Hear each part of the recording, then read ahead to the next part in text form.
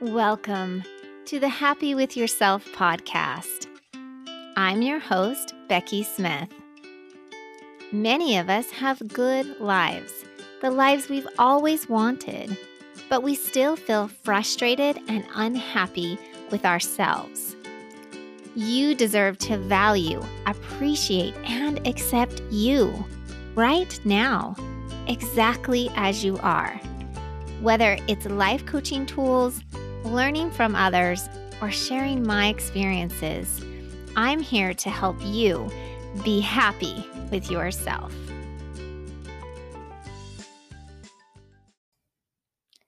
Hello and welcome to the podcast. It is September now, and we've had a few cool days here in Arizona where it actually kind of feels like September. So it's been really nice. I know it's probably going to get hot again. And some of you in different parts of the country, it's actually cold. So I'm just enjoying this little bit of fall that we're getting right now.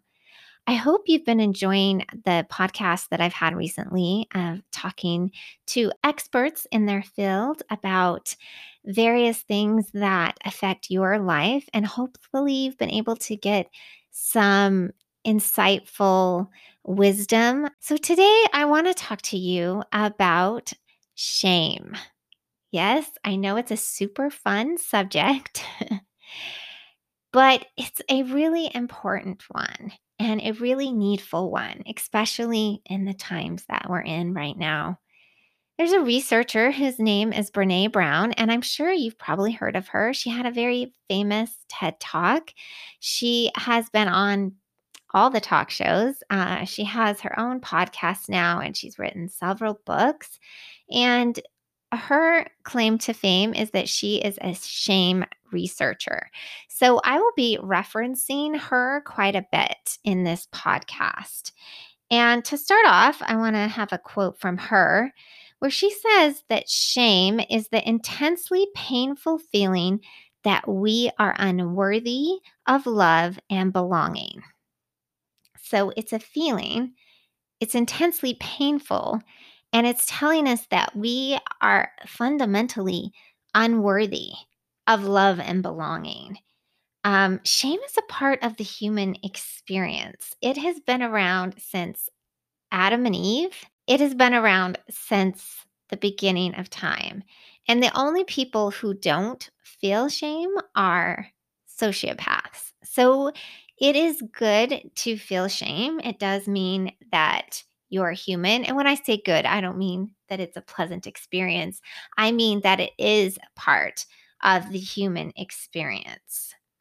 Brene goes on to say that shame is a focus on self. Okay. So it really focuses on you as a person, telling you about your worthiness and your goodness. And I would like to differentiate shame and guilt because she also says that guilt is a focus on behavior. Can you see the difference there? Shame is a focus on your worthiness, on you as yourself, on you as a person. And guilt is about your behavior, about your choices. So guilt says, I'm sorry, I made a mistake. And shame says, I'm sorry, I am a mistake. Those two are very different. So guilt can be a positive influence because it brings hope and light that if it's a behavior, if it's a choice, then you can change. And there's the future, there's tomorrow. You can do better. But with shame, it's saying that you are fundamentally wrong. And there's really no hope in that. And that's really why shame can be so damaging to a person's soul. So I wanted to give you real life examples of shame. And what better example than my own life?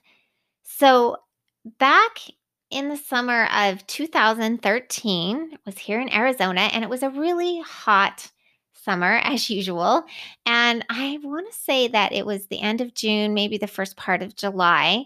And I was taking my kids to swimming lessons and it was way out in the desert. And those kind of swimming lessons that can only be done way out at the desert in someone's house where it was a survival swimming lesson. So I was taking my 3 and 5-year old to be thrown in the pool. And then they learn how to swim by just coming back up to the surface and surviving. But it works. In 2 weeks, those kids could swim. But anyway, we were coming back from swimming lessons and I pulled up into my driveway and I noticed something strange, like a little dark trickle coming out from underneath the garage door. And I was like, that's weird. Open up the garage door and I'm like, is a leak in the other car that's in there? What's going on? And I noticed that it was water. And it was coming out of the garage door, the one that comes from the house. And I was like, oh my goodness. So I put the car in park, I run in the house, and I am greeted with water. Water everywhere. It is literally raining from the ceiling because I live in a 2-story house and water is just everywhere. We had a little dog at the time and he had the cone of shame on, is what we like to call it. Funny that we call it the cone of shame. But he would lift his little head up and water would fill up this cone. And then he would look down and the water would come out and he was in his kennel. Luckily, he was fine. But as I looked around, there was probably 1 to 2 inches of standing water just everywhere. When I looked at the stairs, water was just flowing down the stairs like a waterfall or like a river. And I was shaking. My heart was just palpitating. And I was having this thought race through my mind, which is, oh no, I did this. This is my fault. I flooded my house. So my mind went back to earlier before swimming lessons when I was in the upstairs bathroom and I was having an argument with my son. He didn't want to go to swimming lessons. It was not his swimming lessons, and he didn't think he should need to go. But me having some mom guilt was thinking that I couldn't just let him stay home and be on video games all the time, that I wouldn't be a good mom if I did that he needed to interact with the family, and that I would be a better mom if I made him go. And so I, at the time when we were having this argument, I was soaking something in the upstairs bathroom, a piece of clothing. And at the end of the argument, I slammed the door shut and said, "We're all going to swimming lessons."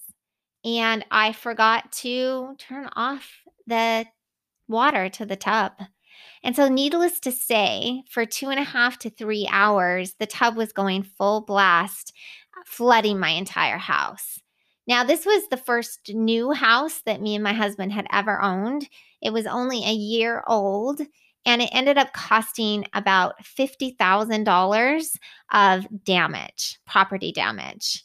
It touched every single part of the house except for a little bathroom up in the very front of the house.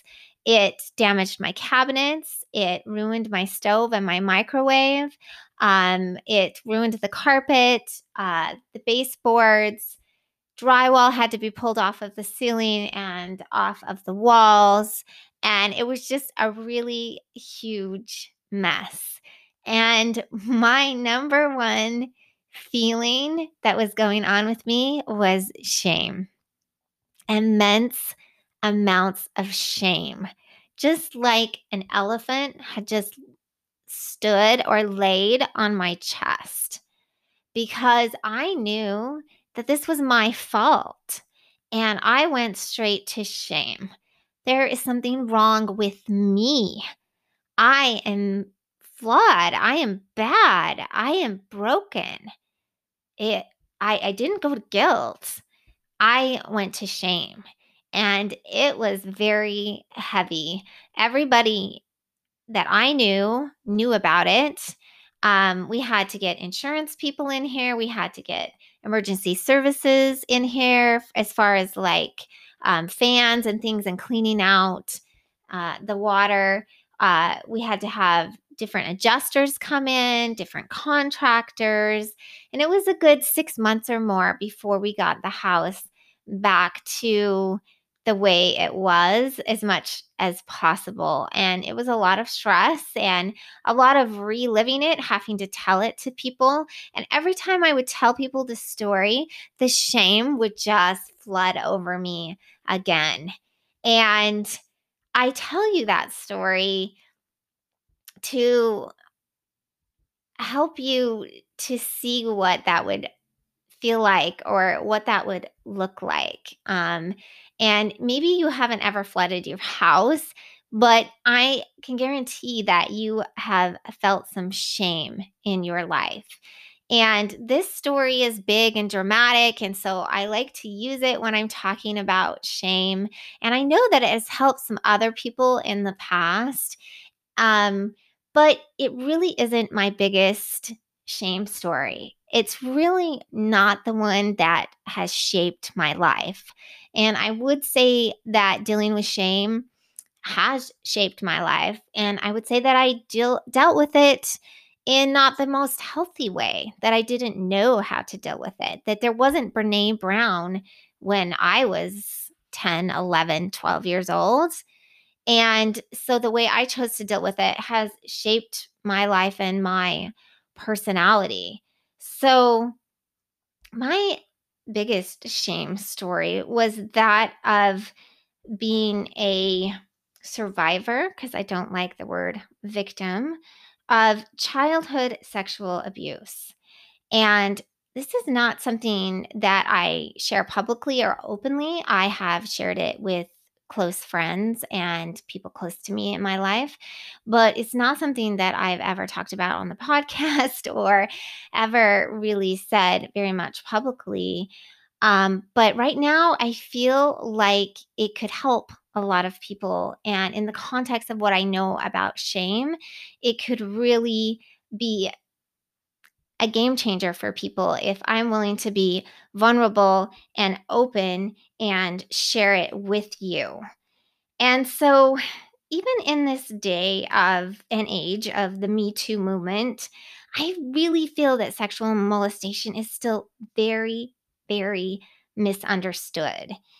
People think that the pain in it is the violation or the sex act.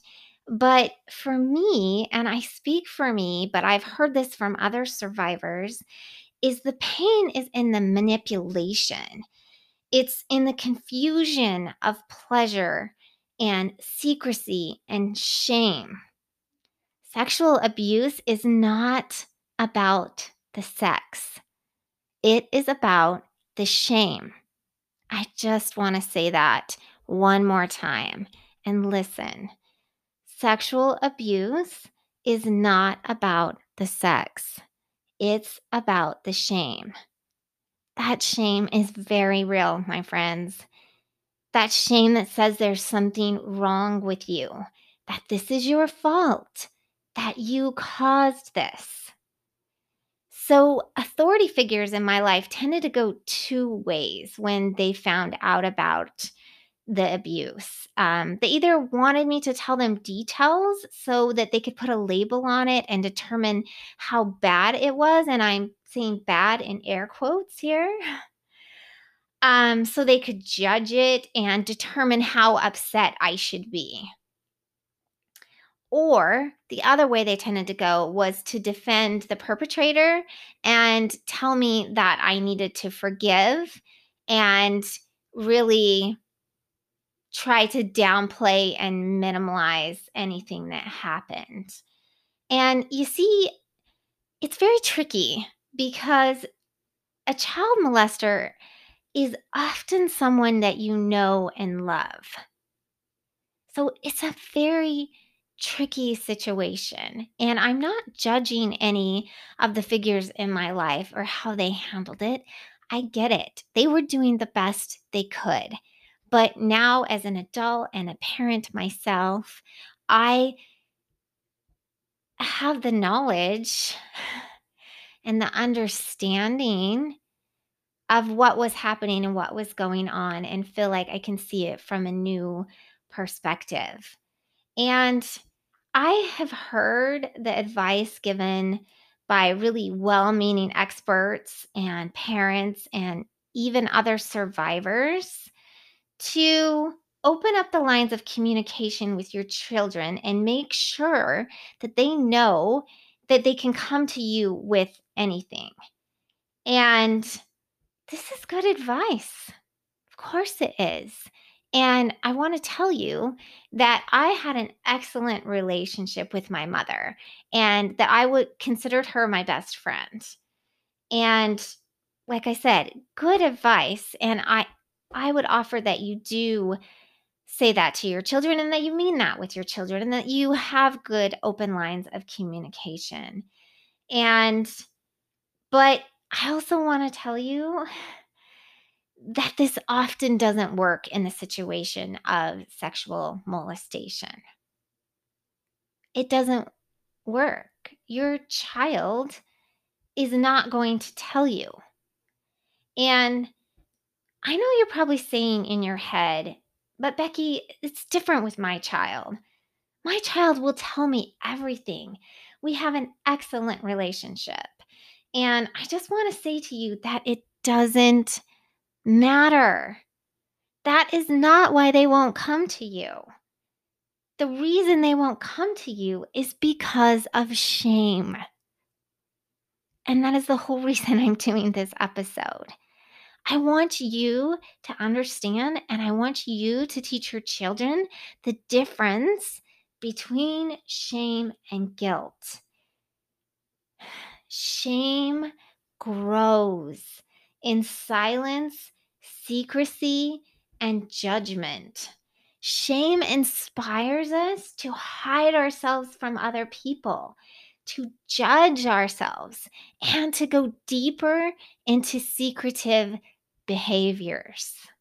One of the ways I like to think about shame and guilt that helps me to understand the differences is, or to remember, I guess, the difference is that shame starts with an S and shame is from Satan. Satan wants you to feel bad about yourself. He wants you to think that there's something wrong with you. He wants you to feel awful about who you are. On the other hand, guilt starts with a G and it's from God. And guilt comes with hope and a chance for a better choice and a chance for change. For godly sorrow worketh repentance to salvation, but the sorrow, and I would say interchange that word, the shame of the world worketh death. So in the LDS church, we often hear that we want to have godly sorrow. And I would say what that is talking about is guilt. Okay? Guilt means that you have done something contrary to your values. That's it. That your behavior is different than what you think on your higher brain, what you want to be, who you want to be, your values. That's what guilt is. That's what godly sorrow is. Brene Brown also says that shame is lethal. It can be. It is shame accompanies addiction and abuse and all kinds of hard things in our lives. And I've talked about a few of them here. So I want to leave you with the open invitation to come talk to me. If you are dealing with shame of any kind, the antidote is empathy. It's someone to say, me too. I get it. I understand. We've all done it. And you do need to be careful about who you share your shame story with. And I want to tell you that yours will be safe with me.